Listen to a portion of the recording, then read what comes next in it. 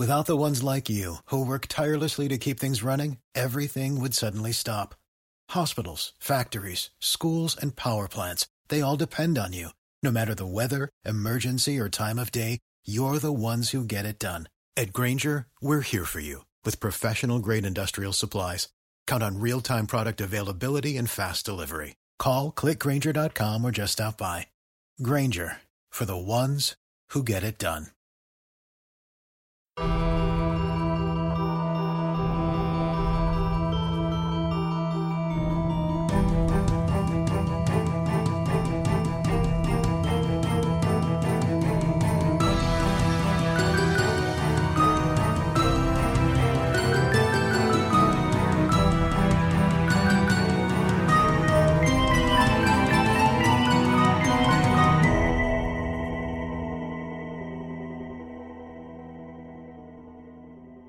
And before we begin, we want to give a quick shout out to new Patreon subscriber, Jason. Thanks so much for supporting the show, Jason. If you want to see how you can support the show and get rewarded with more bloody goodies, make sure to check out patreon.com/bedisgustingpod. First call. Hey guys, just want to say I love the podcast. I just had a question for you. With the soon to be returning Joe Bob Briggs, The Last Drive-In Show, which is one of my favorites, by the way. Really love it. I was just wondering if you guys had any particular episodes that stood out to you as being your favorites. I know they're all good in their own way. I'm just curious if you guys had any particular favorites. I don't think that's anything you've touched on the podcast. Would love to hear your thoughts. And again, keep up the good work. Really enjoy the podcast. Thank you. Thanks, caller. And I'm immediately going to assume that Xena has one particular favorite episode, but probably more than that. You know me so well. Honestly, I might be biased, but I love the episode. I love the episode. With Tammy and the T-Rex, plus the Love Witch, plus, I won an award, and they love my hair whip sound effect. Okay, I don't know why I did that with my head. Well, see, I need to insert a sound effect in post-production now, and I'm not going to. Like a hair whip sound effect? Well, just a good enough. Well, we also are behind because we need Xena's little baby wolf howl sound effect, too. Oh, I got a list. Yeah, so many. We need a podcast soundboard. I also love that episode because, boy, was I giddy when I saw Xena's name pop up on screen. I feel like maybe it sounds silly, but I love the very first marathon that kicked this entire thing off. July 2018. The one, it was not ever really, they didn't anticipate it being a weekly show, so it was a one and done planned marathon that went all night and was so popular it broke Shudder. I liked the variety. But most of all, I liked the camaraderie. Like, everybody was super jazzed about that, and I love that excitement. Anything that brings like horror fans together and just buzzing with excitement, I always love. And I guess in general, I like the show. I really love Darcy as a male girl. So shout out to Darcy. Not that I expect she's listening, but if she is, I adore you. So yeah. And the next bolo needs to go to Megan. Yes. They would never give me a bolo. What? Why? No, you're because I am a writer for a site. Xena has Real Queen of Horror, like a separate entity. Like, you're also a podcaster there now. You go. I know, but I feel like with the Bloody Disgusting brand, they would not. They will give it to the independent people, like coming. Yeah. I also support that. Yeah, I support what they're doing. I don't ever see myself as contention, but that's okay. It is. I actually don't. But besides seeing Xena like win the Silver Bolo, which I checked out after the fact, I haven't really been paying attention to The Last Drive-Ins very much. They fall off my radar. If you're also in bed by the time it's starting. Oh yeah. No, I have to watch the replays. I couldn't see Xena's award until the replay. Yeah, there you go. For me, Joe Bob is actually more nostalgia than current, because I remember watching The Last Drive-In when it was on TNT. Yeah, Monster Years Vision. and years that and was years ago. also Yeah, formative Monster for me Vision. too. Yeah, that was and for me too, and that was really kind of before I was getting into horror in the first place. Like, he was one of the first voices that I saw, in not only in horror but as a personality, Yeah. because he was super captivating. One of the things that I loved, and I love this about most industries, is like the old stories. I love hearing about the way things used to be. Not nostalgia, because I think things used to be better. I'm just fascinated. It's a history. The starting points, like where it came from, those little behind the scenes things and things like that. And he's such an encyclopedia of that information that, that's as captivating as anything else, which I suppose is part of the hook in the first place. Yeah. All right, call 2. Hi, my name is James from Malta, Illinois. First time caller. Absolutely love the podcast.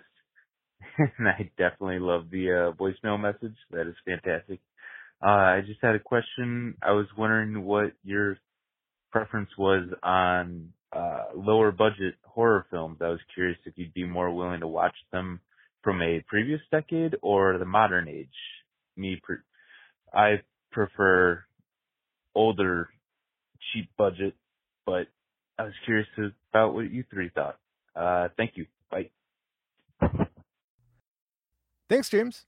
Megan, why don't you start us off? We're going to set the bar at about $1 million or less to be low budget. I know that sounds like a huge budget, but believe me, my choices are going to be way below that anyway. So what are some of yours? I didn't really go through as far as like developing a list of titles per se. I was more kind of approaching like his question on our preference of lower budget as far as like if we prefer them, I guess, at all, or modern versus retro. And to me, I don't have any kind of budgetary constraints when it comes to viewing horror. Like, all the more the merrier. I do think that it's easier to embrace the retro like older movies for when it comes to like special effects. Special effects, they're dated in general, and it really shows when you have a micro budget or no budget. So I think it's easier to get over that when it's an older movie versus a modern movie, where technology is current and, way more advanced. But you don't even really need effects for a solid movie. So like The Battery is kind of my metric. That's the one movie that I'm gonna cite here, because the Battery is really just two guys stuck in a car for most of the movie, and yet the movie is really good. To see it. It's a really good Thank you movie. For reminding me. Yeah, it's a good movie. So creativity is the most important part. Like, I don't care if your movie is huge, deep blue sea money, or like I only have $10,000 and I'm going to shoot it on my iPhone. That's cool. As long as your story's engaging and you're not biting off more than you can chew, I'm sold. Right. Agreed. So. How about you, Zena? Well, gosh, Megan, now I'm feeling insecure about my answer. What? No. I kind of went with what are some of my favorite independent, or low budget horror films. So I do have a couple. Like, one that immediately came to mind, Last Shift, Anthony DeBlasi. I like that 2014. One. That one it mainly just had like one location, but it still worked. It was creepy. A very satisfying story that sticks with you. And then also trauma movies. Like, I know there's some, it's a mixed bag, but there are some really great ones, especially some from the 80s and early 90s. Some of my favorites: Graduation Day, The Children, Death by Temptation, of course, because that movie's my life, Girl School Screamers, so those come to mind. And then even, I guess, something a little bit more recent, there's this one called Voodoo from 2017, and it's actually on Tubi, and it's like a found footage style kind of thing about this vlogger from Louisiana who goes to Los Angeles to visit a friend, and she was kind of messing around with a married guy. The wife found out and she puts voodoo on her. So it is very low budget, but I give them definitely an A for effort and creativity, because there's some stuff that's just wait, what? But they did their best. So there you go. I was thinking the top end of it. I was thinking stuff like The Void. Mhm. because it was a really low budget, but what they were able to pull off with practical effects was amazing. But then one that I love and evidently Google hates is The Headhunter on Shudder. Oh, yeah. Oh. Whoa, I looked it up, and The Headhunter, it had like 163 Google reviews, and it had like 75 or 80 one-star reviews. And then the next most reviews were 5-star reviews. Like, I'd never seen that before, where the most is a 1-star review, and then the second most, which was just a little bit behind it, was 5 stars. So Wow. people either loved it or they hated it. And then the other one I was thinking was Absentia, Oh, Mike yeah. Flanagan's first one, because that was filmed for like $30,000. Nice. Then, you know, as you go further back in time, you have like Evil Dead, which he was only even able to do because he got dentists to invest in it for like $100,000 or whatever it was. But yeah, I agree with both of you. It's the story. Mhm. Like Absentia, it's not necessarily filmed really well. You can see it's a cheaper movie, Mhm. but if the story's there and the acting is always going to be almost always going to be on par with budget, it just is. And he knows what he's doing as far as his boundaries or his capabilities. You mentioned, you know, The Void and maybe even Headhunter to an extent. I mean, The Void, those Jeremy Gillespie and Stephen Kostansky, they came from a heavy background of makeup effects and special effects. Like, they know what they're doing. So, I mean, they broke themselves working around the clock to get those effects for The Void, but they also had a background in it. So it's like, if you maybe don't do your first feature that's special effects heavy, you know, do something small, like in a car or, you know, Absentia or something. So, like, that's what I mean. As long as they know their limits, then yeah. Yeah, it's you staying in your wheelhouse. It's like John Wick was written and directed by the stunt coordinator from The Matrix. Yeah. Like, of course that makes sense. Yeah. And that's probably why it's so great. It's like, this is what I'm good at. I'm going to do this. Awesome. Go. Know your strengths. So, yeah. Sounds good to me. Speaking of our strengths, welcome to the Bloody Disgusting Podcast, everyone. The podcast where we discuss all the disgusting things we love in the horror world. And to discuss the disgusting, you know her as lead movie critic for Bloody Disgusting, horror movie fanatic and journalist Megan Navarro. Hey, Megan. Hi.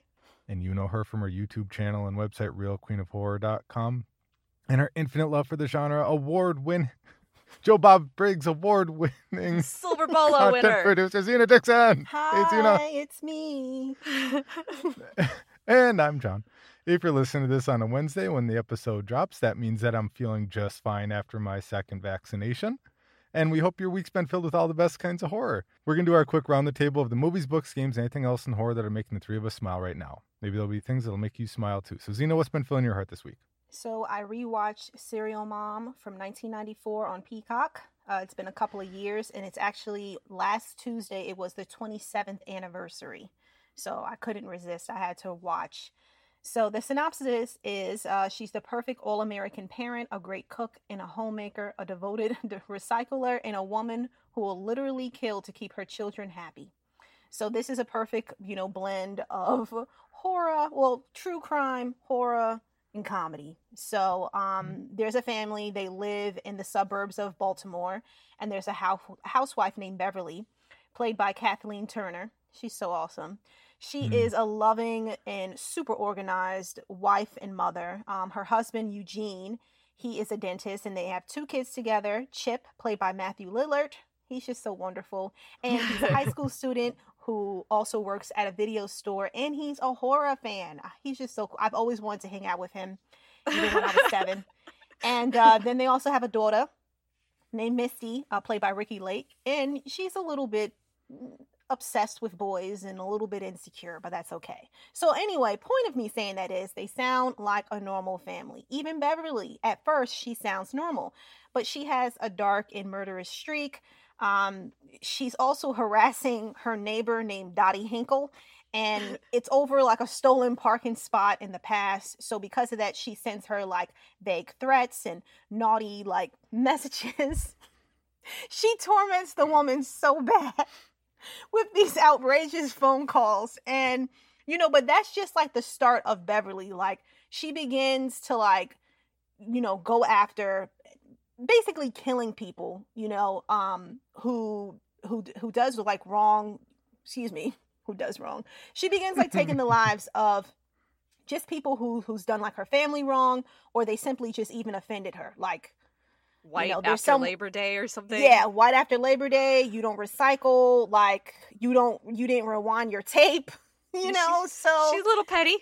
She is. She's very petty. And then over time, I totally forgot about this movie. I haven't seen this in like 25 years. You need to I was like, what rewatch it, is Serial John. Mom? But no, yeah, I do. It's been a long time. It's really just like a really fun movie. And then over time, like the family, because of Beverly, they become like a media sensation because she has to go on trial for all the murderous things that she's done in the past. So if you're a fan of John Waters and his work, or if you just like outrageous movies and stuff like that that'll make you laugh, I think that you'll have a good time with this one.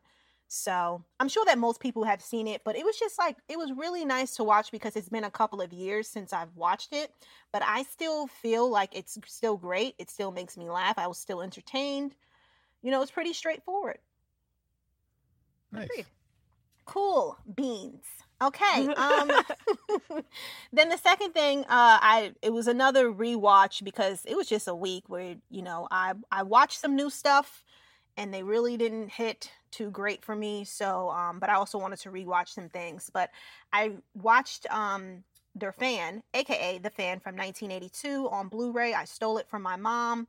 So there's a high school student named Simone, and she has a major crush, perhaps an obsession, for the pop singer named R. When she finally gets the opportunity to meet him in person, she goes for it. Next thing you know, she's in a trance. A murderous urge takes over that's bigger than both of them. And yeah, it's just crazy. So you know what they say, like, you should never meet your heroes or people that you have a crush on, celebrities or whatever, Yeah, they were true about this one, but Simone is outrageous, okay? She's walking around having an attitude with everybody, wearing leather pants, and she's so obsessed with this pop singer. And she has everything, posters, drawings of him all over her room. She writes him letters. She just fantasizes about him. She can't eat. She can't sleep. She's not doing her homework. There's even a time where she attacks like a post office worker or like the mailman because he didn't write her back. And it's just like, how is that his fault? So, but yeah, this is probably one of the most shocking movies I've ever watched because I didn't really know where it was going. I thought I knew, like, where she's obsessed with him. Oh, is she? But it's just more of the ending that was shocking for me. And I remember I watched this for the first time, I think it was like in 2015 or 16. And I borrowed it from a friend and I fell in love with it. And then I've been trying to find it on like DVD or Blu-ray, but the price is a little bit crazy.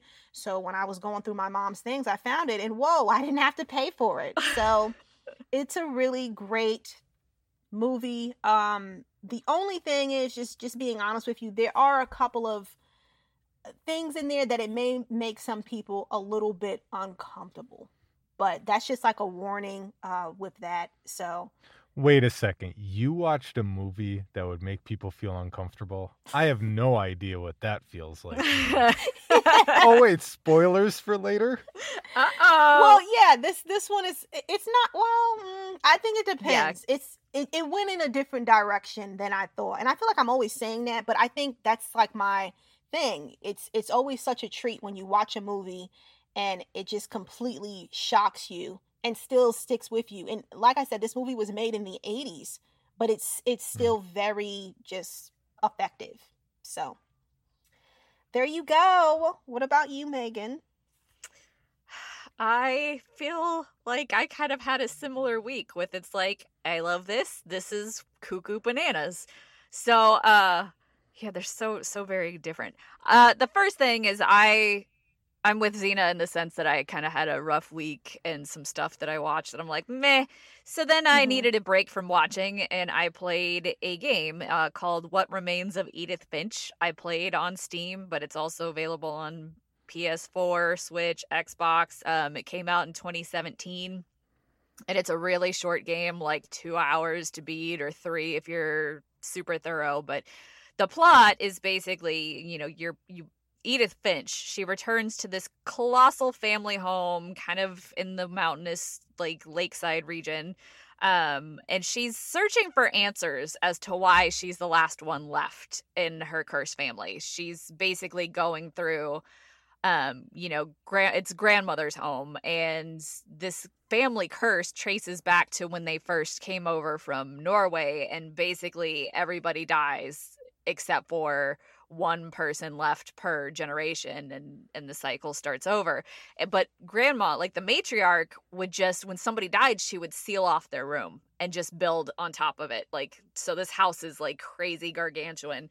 And so like you're uncovering stuff through the house, like reading a diary, and then that goes into this playable story about that family member. So it's not outright horror in the conventional sense. I think it's more of a tragic yet darkly macabre story. One, you're playing as a baby died, and it's this whimsical tale of this baby having an imagination of his toys coming to life while mom is arguing with her husband on the phone, not realizing the baby's slowly drowning to death. And so it's dark, but the way that they do it is fantasy-like. And there's like another story where you're literally playing through an EC Comics, complete with like a Tales from the Crypt like host, and it's really cool.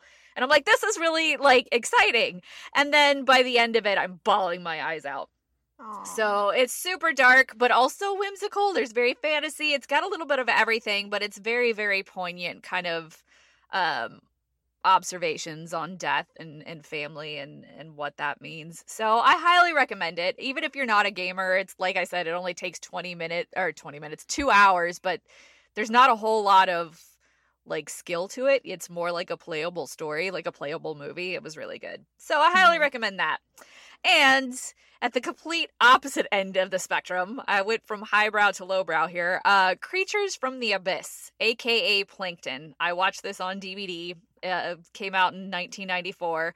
This is my personal summary of the synopsis, not IMDb. 5 idiots get caught up in a storm at sea. Luckily, they stumble across an oceanic research yacht, and they hop on board. It's abandoned, and they're like, that's cool, we're going to raid the bar and the fridge. But they don't realize that the reason it's abandoned is because a mutated fish is running amok. Oh my gosh. This is one of the most cuckoo bananas movies I have seen in a long while. Between Xena's Durfan and Creatures from the Abyss, I feel like Xena and I really are meant to host some kind of sleepover late night with the most bizarre movies we've ever found while baking cookies. This is a dream I have. Yes. Because this movie is so off the wall. The best thing I could equate it to is something like Troll 2, as far as why are you throwing this insanity at me? It's supposed to be a research facility, like at sea, and I think they end up finding one person left over that they call a professor. And there's literally a line in there where I just about died laughing because the guy, they're supposed to be teens. They're like early 20s. And he's like, Professor, why did you decide to screw fish? It's okay. It happens. No, it does not happen. No. And then there's another scene, like this design. It does if your name is Troy McClure. Maybe, but who designed? I need to know the production design and why they thought that any of this would look like a research facility, because there's literally a bedroom and there's like a seduction scene that happens between 2 of the teens that hop on this boat. And it is a complete like gray silver room with a giant stuffed polar bear and a garden gnome lamp. But the lamp is at the end of his erect penis. What? No. What is this? It's off the wall. Insanity happens. Lots of fish, radioactive plankton causing havoc. I'm not gonna say I recommend this because I can't say it's a good movie, but I was never bored. I think it is the most cuckoo banana movies I've seen in a long time. So yeah. I hope so. It sounds amazing. Yeah, So- and it's not streaming anywhere. And I did think of Zena because I'm like, I want to see her reaction to this. That's why I thought that we need a sleepover with cookies at 3 a.m. watching We this like cuckoo do. bananas movies. So yeah, that's what I watched. I can't follow that. I don't know why you do this to me. But I guess I'll start with your pick. All right. 2006's Behind the Mask on Tubi.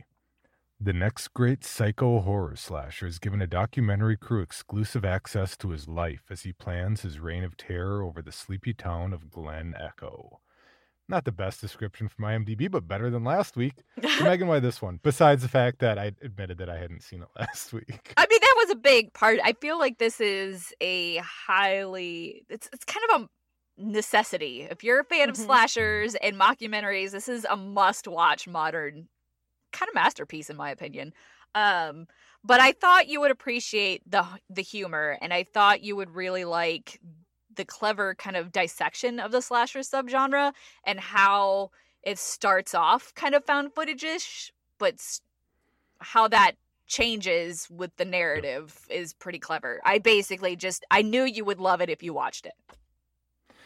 And it's one of those movies where I think I told you, because I didn't admit this on the air last week. We were talking about this off the air, and that's why you chose it for me. Yeah. This is one of those that always popped up for me if I turn on Tubi or whatever. Like, it was like, for whatever reason, this was the recommended or the featured or whatever for me, and I never watch it. I'd see the trailer over and over again. I'm like, I'll watch it someday. It's one of those I don't understand why I didn't, and I regret that I didn't sooner, because it is so fun. It's Leslie Vernon, the actor who plays Leslie Vernon, is so good in it because he has this really interesting take of patience. Mm-hmm. He's an amazingly patient character through the entire thing, even when things are going wrong and you're not entirely sure it's because he planned things to go wrong or like what level. But he's almost like a sweet, likable guy. He is. Who's just so matter of fact about everything that's going on. He's like, this is how it goes. And like, you could hang out with him and have a beer, and you might die, but it'd probably be a good time. Be charmed until you're dead. Yeah, it's a really fun take. I feel like it's something like this that would have inspired movies like Cabin in the Woods, because it is such a good dissection on the slasher genre Yeah. within itself, but also like a rationale Right. within itself that like makes sense. Like, he's like, this is the formula, this is how it's going to work. And it's also like a mastermind. He's like, I'm playing chess, I know how they're going to react. Like, it's like a master class in being a slasher, really. Mhm. Yeah. Which, hey, master class, do a master class on being a slasher. Come on. Being all creative with barbecue and writing and gardening. Slashers, let's go. High recommend. Yes, Behind the Mask. If you haven't watched it, I feel like I was so behind on not watching it. I'd be amazed if any of our listeners hadn't watched it at this point, but it's on Tubi. High recommend. Then Zena's pick. 1973's The Baby on Tubi. A social worker, still reeling from the loss of her architect husband, investigates the eccentric, psychedelic Wadsworth family, consisting of a mother, 2 daughters, and an adult son with the apparent mental capacity of an infant. Why, Zena? Why? Okay, well, wait. I have a couple of reasons. Okay. I really needed you to experience that WTF moment. You know what I mean? Mhm. I needed it so bad. I feel like this is the type of movie that you have to see it to believe it. I can never explain this movie to anyone, and it was finally my chance to recommend it. That's fair. And you seem That's fair. perfect. And plus, honestly, we have yet to have another movie like The Baby. Not from the Uh-huh. director, Ted Post, not from anyone. And you know what? I'm just happy that you watched it for the first time. Even if you hated it, I don't care. You needed There's to see a it. reason why there hasn't been another movie like it. There's a lot of reasons. We need one. We need a Well, baby. yeah. She needs a baby sequel. Yeah, I mean, honestly, this can't be remade. It In this can't. day and age, unless you're someone like Tom Six, who does not care what critics or viewers are going to think of the movies that he makes. I can think of at least Uh, one filmmaker like that these days. That Uwe Boll doing the baby. Anybody? You I think mean- no, well, not unless they turn it into a video game first. It can be starring Nicolas Cage. Actually, he would do it. he would do it. He would totally be Right? the baby. Could you imagine Nicolas Cage as the baby? Oh, he couldn't do it because they. Oh well, he doesn't. I still have to see Wally's Wonderland, but he doesn't really speak in that, right? No, So- but you should tell the plot so people listening can catch Oh, up to Yes. why Okay, so we're stunt casting. outside, yeah, so outside movie speaker voice. This is I mean, it sums it up pretty well. So, social worker shows up to this Wadsworth family house because and they do bury the lead for like the first 5 or 10 minutes in the movie, like talking about, oh, this is a special case. I'm so fascinated. And she gets in there, and there is an adult son in a crib, and he's at least in his 20s, wearing a diaper, and with all the mannerisms and speech abilities and patterns of an infant. And it's really weird to watch on so many levels because, like, it's strange because it feels like it could have gone a lot of directions and it didn't go any of them. It went in its own direction by the end that had me totally confused. Mhm. So, like, there's twists within it that I don't necessarily want to give away because I want to pass this infection on that Xena passed to me for other people to see and be utterly confused about what's going on, because it is oddly psychedelic towards the middle. Once the birthday party happens, Mhm. I was like, what is happening here? I am so confused about this environment. And why is the social worker okay with this environment? Like, this Right? should have, I mean, maybe because it's 73 and rando creepy guy walking up to the social worker saying, I really like your skin. Well, he's smoking a J. He's like, I just appreciate skin. I'm like, what?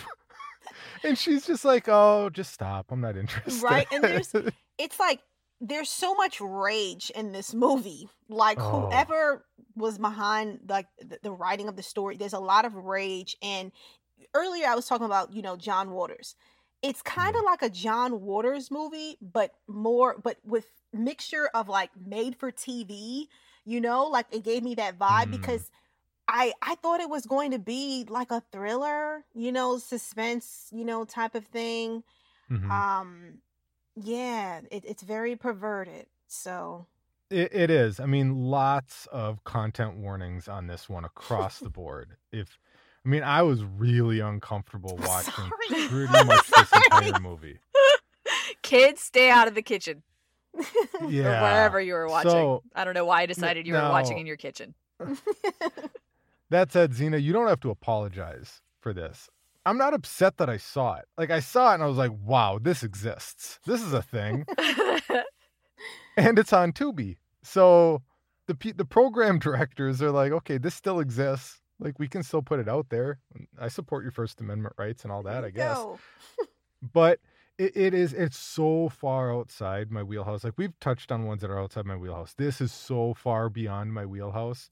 I never would have watched it. It never would have even occurred to me that this existed. Like, kind of, like, once you know the full premise, you're like, okay, all right, I get this. Mhm. Once you take a step back and realize the twist and everything that's going on, I get it. The approach to it is really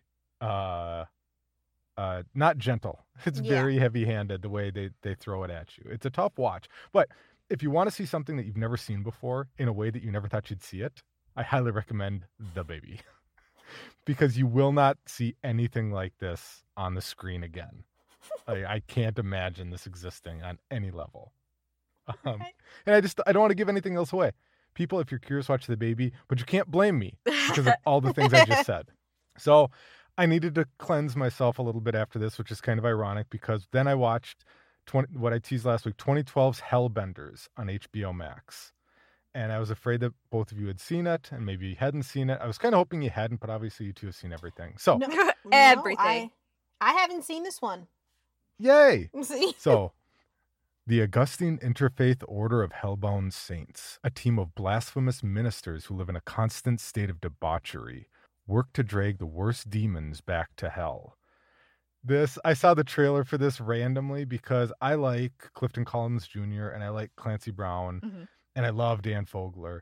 And I watched the trailer and I'm like, what in the hell is this? The trailer is so weird. Because the gist of it is it's a sect of ministers. Most of them have been excommunicated or fired from being priests at some point, and then reinstated into the Augustine Interfaith Order of Hellbound Saints. And the gist of it is that they're exorcists who are basically the Earth's last line of defense. So what they have to do is constantly sin in order to be hellbound. So worst case scenario, if there's an exorcism that they can't complete and the demon is strong enough and bad enough, they will intentionally let themselves be possessed by the demon and then kill themselves to drag the demon back to hell. Whoa. So they're sacrificing their own immortal souls to save the earth from these demons. And it is crazy. Like Clancy Brown is so obscene and just filthy on every level. It's hilarious. It kind of has its highs and lows moments, but there are some just laugh out loud moments. And it's actually set up to be a sequel that, as far as I know, doesn't exist. I need this TV show. Aw. HBO Max, make the TV show of the Augustine Interfaith Order of Hellbound Saints, because they're so funny. Because most of them, they're trying to sin, break commandments, break the 7 deadly sins, but they're not really good at it. So like most of it is just them getting drunk and getting high, but those are just kind of the ones they break because they kind of feel guilty about it and the idea that they actually have to go to hell. It's really weird. It's really off the wall. It's just about the most blasphemous movie you're ever going to see. Like Dogma got nothing on this. So it's horror comedy like you've never seen anywhere else. So Zena, you haven't seen it. Megan, No. have you seen it? Well, it's not that old, but it's been a while. I don't remember much except for thinking that this could be a good kind of follow-up to, or a companion double feature with The Day of the Beast, the movie that I made you Oh, watch. absolutely. Yeah, it's the exact same thread. It's like minister has to be evil to like basically attract evil. But Clancy Brown is just so I love him. absurd in it. Just basically just a filthy old man who's also a priest trying to save the world. Yeah, And he's a I just- chainsaw winner now. I don't know if either of you watched the Chainsaw Awards Yes. yesterday, but he won for Mortuary Collection. Oh, he did? Yeah. Awesome. Yeah, I Which just people probably heard an ad for before this episode. Oh, well, hey. No, I just looked the movie up and I was just looking at some of the images, and just as John, as you were saying, Clancy Brown, he's a perverted man. They Yeah. have a screenshot of him saying something insane. Yeah, he's got a couple of lines in there that are, whoa. He is ready to go to hell, and he is not afraid to admit it. Okay, before we get into the next step, what did we watch and how did we watch it? So I watched Serial Mom on Peacock and Durfan on Blu-ray. I played What Remains of Edith Finch on Steam, and I watched the Cuckoo Bananas Creature from the Abyss, aka Plankton, on DVD. And I watched Behind the Mask, The Rise of Leslie Vernon on Tubi, The Baby on Tubi, and Hellbenders on HBO Max. All right, what am I watching for next week? I already know one thing I'm watching for next week because it just appeared on Netflix and I can't wait. I'll go first, even though I don't predict that this is one that Xena would recommend. I don't know necessarily that you'll like it, but I love it, and I'm putting it on the air so that maybe my cult of Seventh Curse fans will grow. It's The Seventh Curse on Prime Video. Ooh. Is that like a Dario Argento movie? No, it is a Oh, Hong that's the Seventh Kong Seal. Category 3 movie, but it's more to me like a gory in the spirit of Big Trouble Little China. It's very Ooh. magical. It is so magical. I love this movie so much. Same director of Riki-Oh, if you ever have seen Riki-Oh, which is also over the top. But yeah. Oh, it's got Xena's magical seal of approval. Yeah. Well, What's this one on? it's on Prime Video. I think it's on other stuff too. At Midnight Pulp. I might have seen it on Midnight Pulp as well. Nice. Never heard of it. Looking forward to it. All right, Xena, what's up? Okay, God, it's so hard. Every single time I ask you, hey, have you seen this? And then you're like, yeah. And then I want It's to been fight you. twice. But I feel I've like it's said going to that. happen again. But I'm afraid if I don't choose it, then Megan will choose it. And then you'll love it. And then I'm just All in the right. dust. So Aw! You're never I in the lose. dust. You're a sparkle fairy. Oh my God, Megan, thank you. Okay. Well, okay, I have a backup just in case. Okay. I wanted to give you a movie that makes me smile, but I also want to fight people about it. Have you seen Satan's Little Helper? No. Oh my God. Whew. Okay. It is. I didn't want to have to fight you over this. It's on you. Well, wait. Oh yeah, it's on YouTube. It's on YouTube, and it's also on Vudu. Okay. All right. Okay. We'll have to check that out. Satan's Little Helper. Ohio, ready for some quick mental health facts? Let's go. Nearly 2 million Ohioans live with a mental health condition. In the U.S., more than 50% of people will be diagnosed with a mental illness in their lifetime. Depression is a leading cause of disability worldwide. So why are some of us still stigmatizing people living with a mental health condition when we know all of this? Let's listen to the facts and beat the stigma. Ohio, challenge what you know about mental health at beatthestigma.org. Enough about what we've been watching this week. It's time for Megan to bring us up to speed on the news and trending topics in the world of horror. So what's going on, Megan? A really quick follow-up to last week's episode where we were weighing in on the Ghostbusters Afterlife clip that introduced the mini pups. Bloody Disgusting's Brad Miska did verify that it is indeed a clip from the movie. It is not. Really? It is not a random product tie-in. Yeah, Nice. that's from the movie. So very interesting. So food for thought there. And then a remake of director Amy Holden Jones' 1982 slasher movie Slumber Party Massacre is on the way. Deadline reported that the project has been set up over at Sci-Fi. Danishka Esterhazy, the director who did Sci-Fi's Banana Splits remake, is attached to direct for Shout Studios, with the script being written by Suzanne Kelly, who worked on Ash vs. Evil Dead previously. The cast includes Hannah Gunera, Francis Sholto Douglas, Mila Rain, Alex McGregor, and it's a new take that's expected later this year on Sci-Fi. So probably, my guess, it doesn't say, but my guess is probably around Halloween, because that's always the perfect time for all sorts of horror.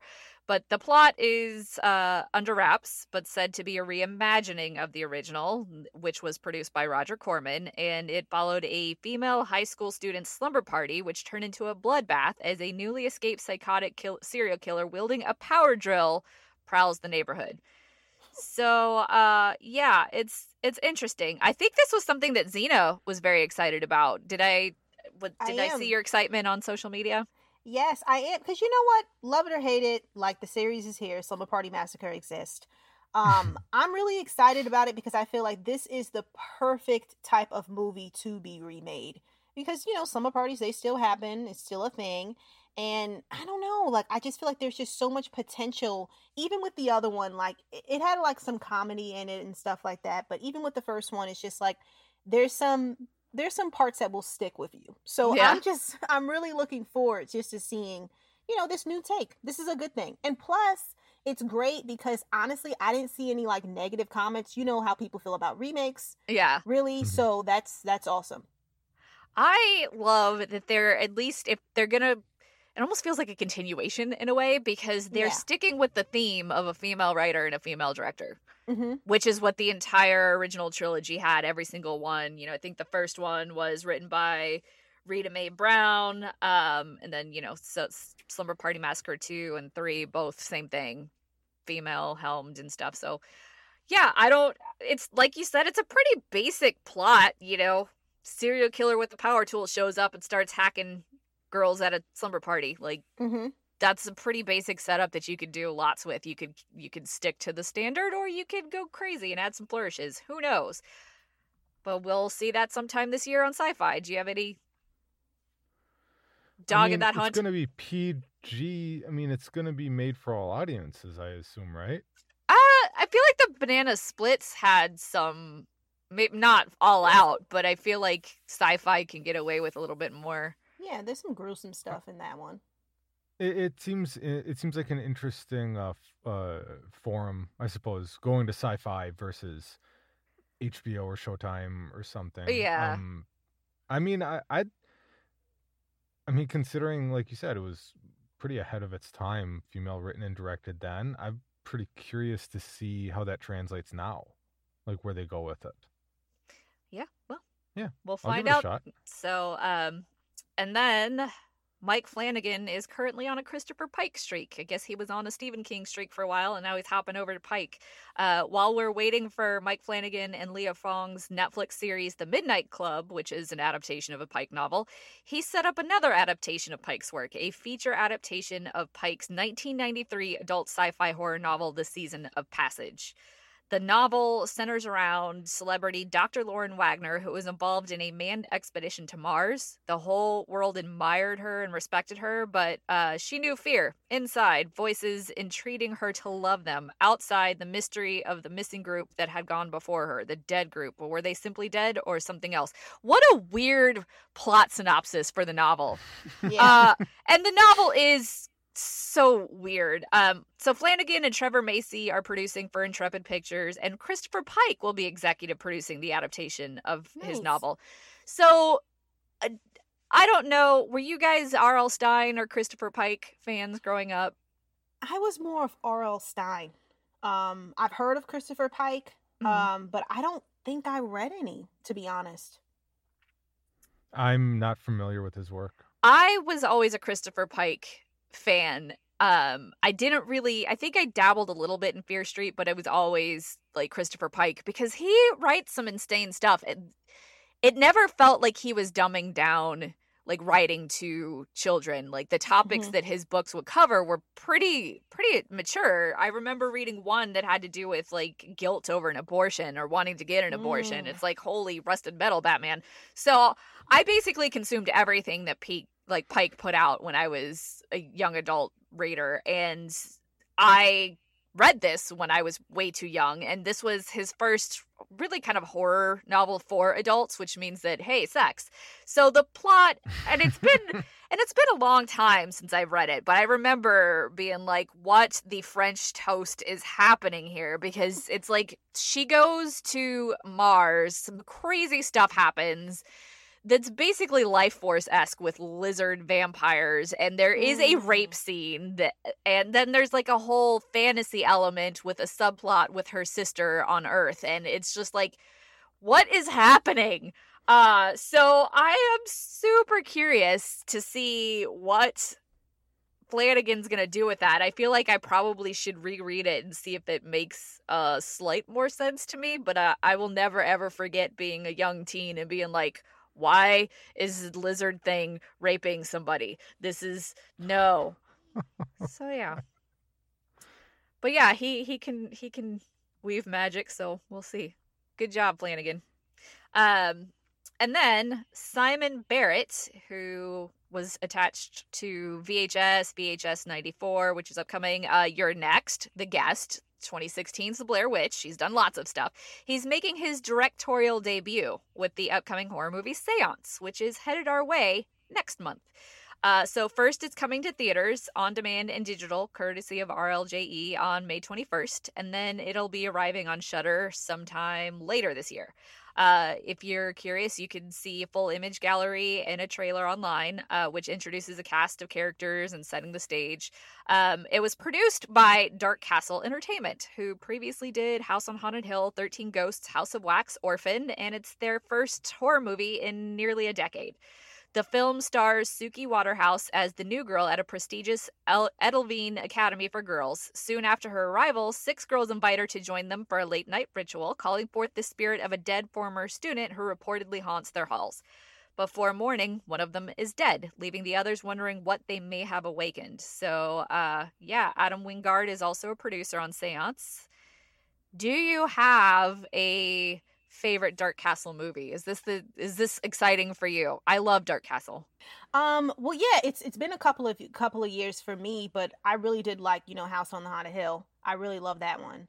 But when it comes to this one, when I first heard the news about it, well, I love like boarding school horror. There's just something about it that's just a thing we need more of it. Yeah. I don't know. I'm really excited about it. Like if you guys checked out the images, you'll understand why. It looks very dark and mysterious and teen drama. Yeah, teen drama. Are you looking it up now? Me? No, John. He looked like he was I want to look up concentrating. the images of it. Are you a fan of Barrett or Dark Castle? Dark Castle is always going to have a place in my heart because when I was really starting to really get into horror was like the early 2000s. So I was watching 13 Ghosts, which I still have the DVD around here somewhere, and House of Wax, and obviously A House on Haunted Hill. Like 13 Ghosts, like I love. So 13 Ghosts, my favorite thing of all the things in 13 Ghosts is the special features because they give a backstory to all the ghosts. Yeah. Like back when DVDs were really cool. Mhm. Like back, like Blade, like the original Blade DVD. It actually explained all the different vampire houses and like different weaknesses. And then they got to Blade 2. They're like, they're just all the same. It's like, no, they had backstory. They had like, and Did like you just 13 say Ghosts, though, I remember back like, when DVDs were really cool? Yeah. They're still cool. They don't have the same Sometimes. special features as they used to. Yeah, I mean- sometimes they don't have it. Sometimes they don't. Like, if it's a brand new release, yeah. But, like, I should drop this little tidbit that I adore. It hit pre-order so fast. But Scream Factory is going to put out a collector's edition of House of Wax in, I think it's June or July. I think it's July. Nice. I hit yeah. pre-order I so almost fast. rewatched it this week. I saw that it's on Tubi Yeah. again, Mhm. and I almost hit play on it. I need to give it another rewatch because I remember because like that was around the time when Paris Hilton was popular, Yeah. or like really popular. I don't think she's on the downslope yet, but I was like, oh god, Paris Hilton, this is gonna like suck. But I remember the movie itself being like, God, this is kind of hardcore. Like, The movie's Mhm. great. like this is It is. it was way better than I thought it was gonna be. And she was awesome in it, actually. Yeah, I like she did. She character. did pretty good. Yeah. So yeah, I mean, I'm all for Dark Castle. And I was gonna say too, even with Orphan, I know Orphan's a Dark Castle one. Their Yeah. special features are pretty Mm. cool. They give you kind of like deleted scenes and like an alternate Yeah. ending. So Well, boutique labels like Scream Factory and Vinegar Syndrome and Severin, they're keeping the coolness alive for physical media. So they're still cool, just maybe not new releases that don't care. And this is more me news than anything because aquatic horror, I love it.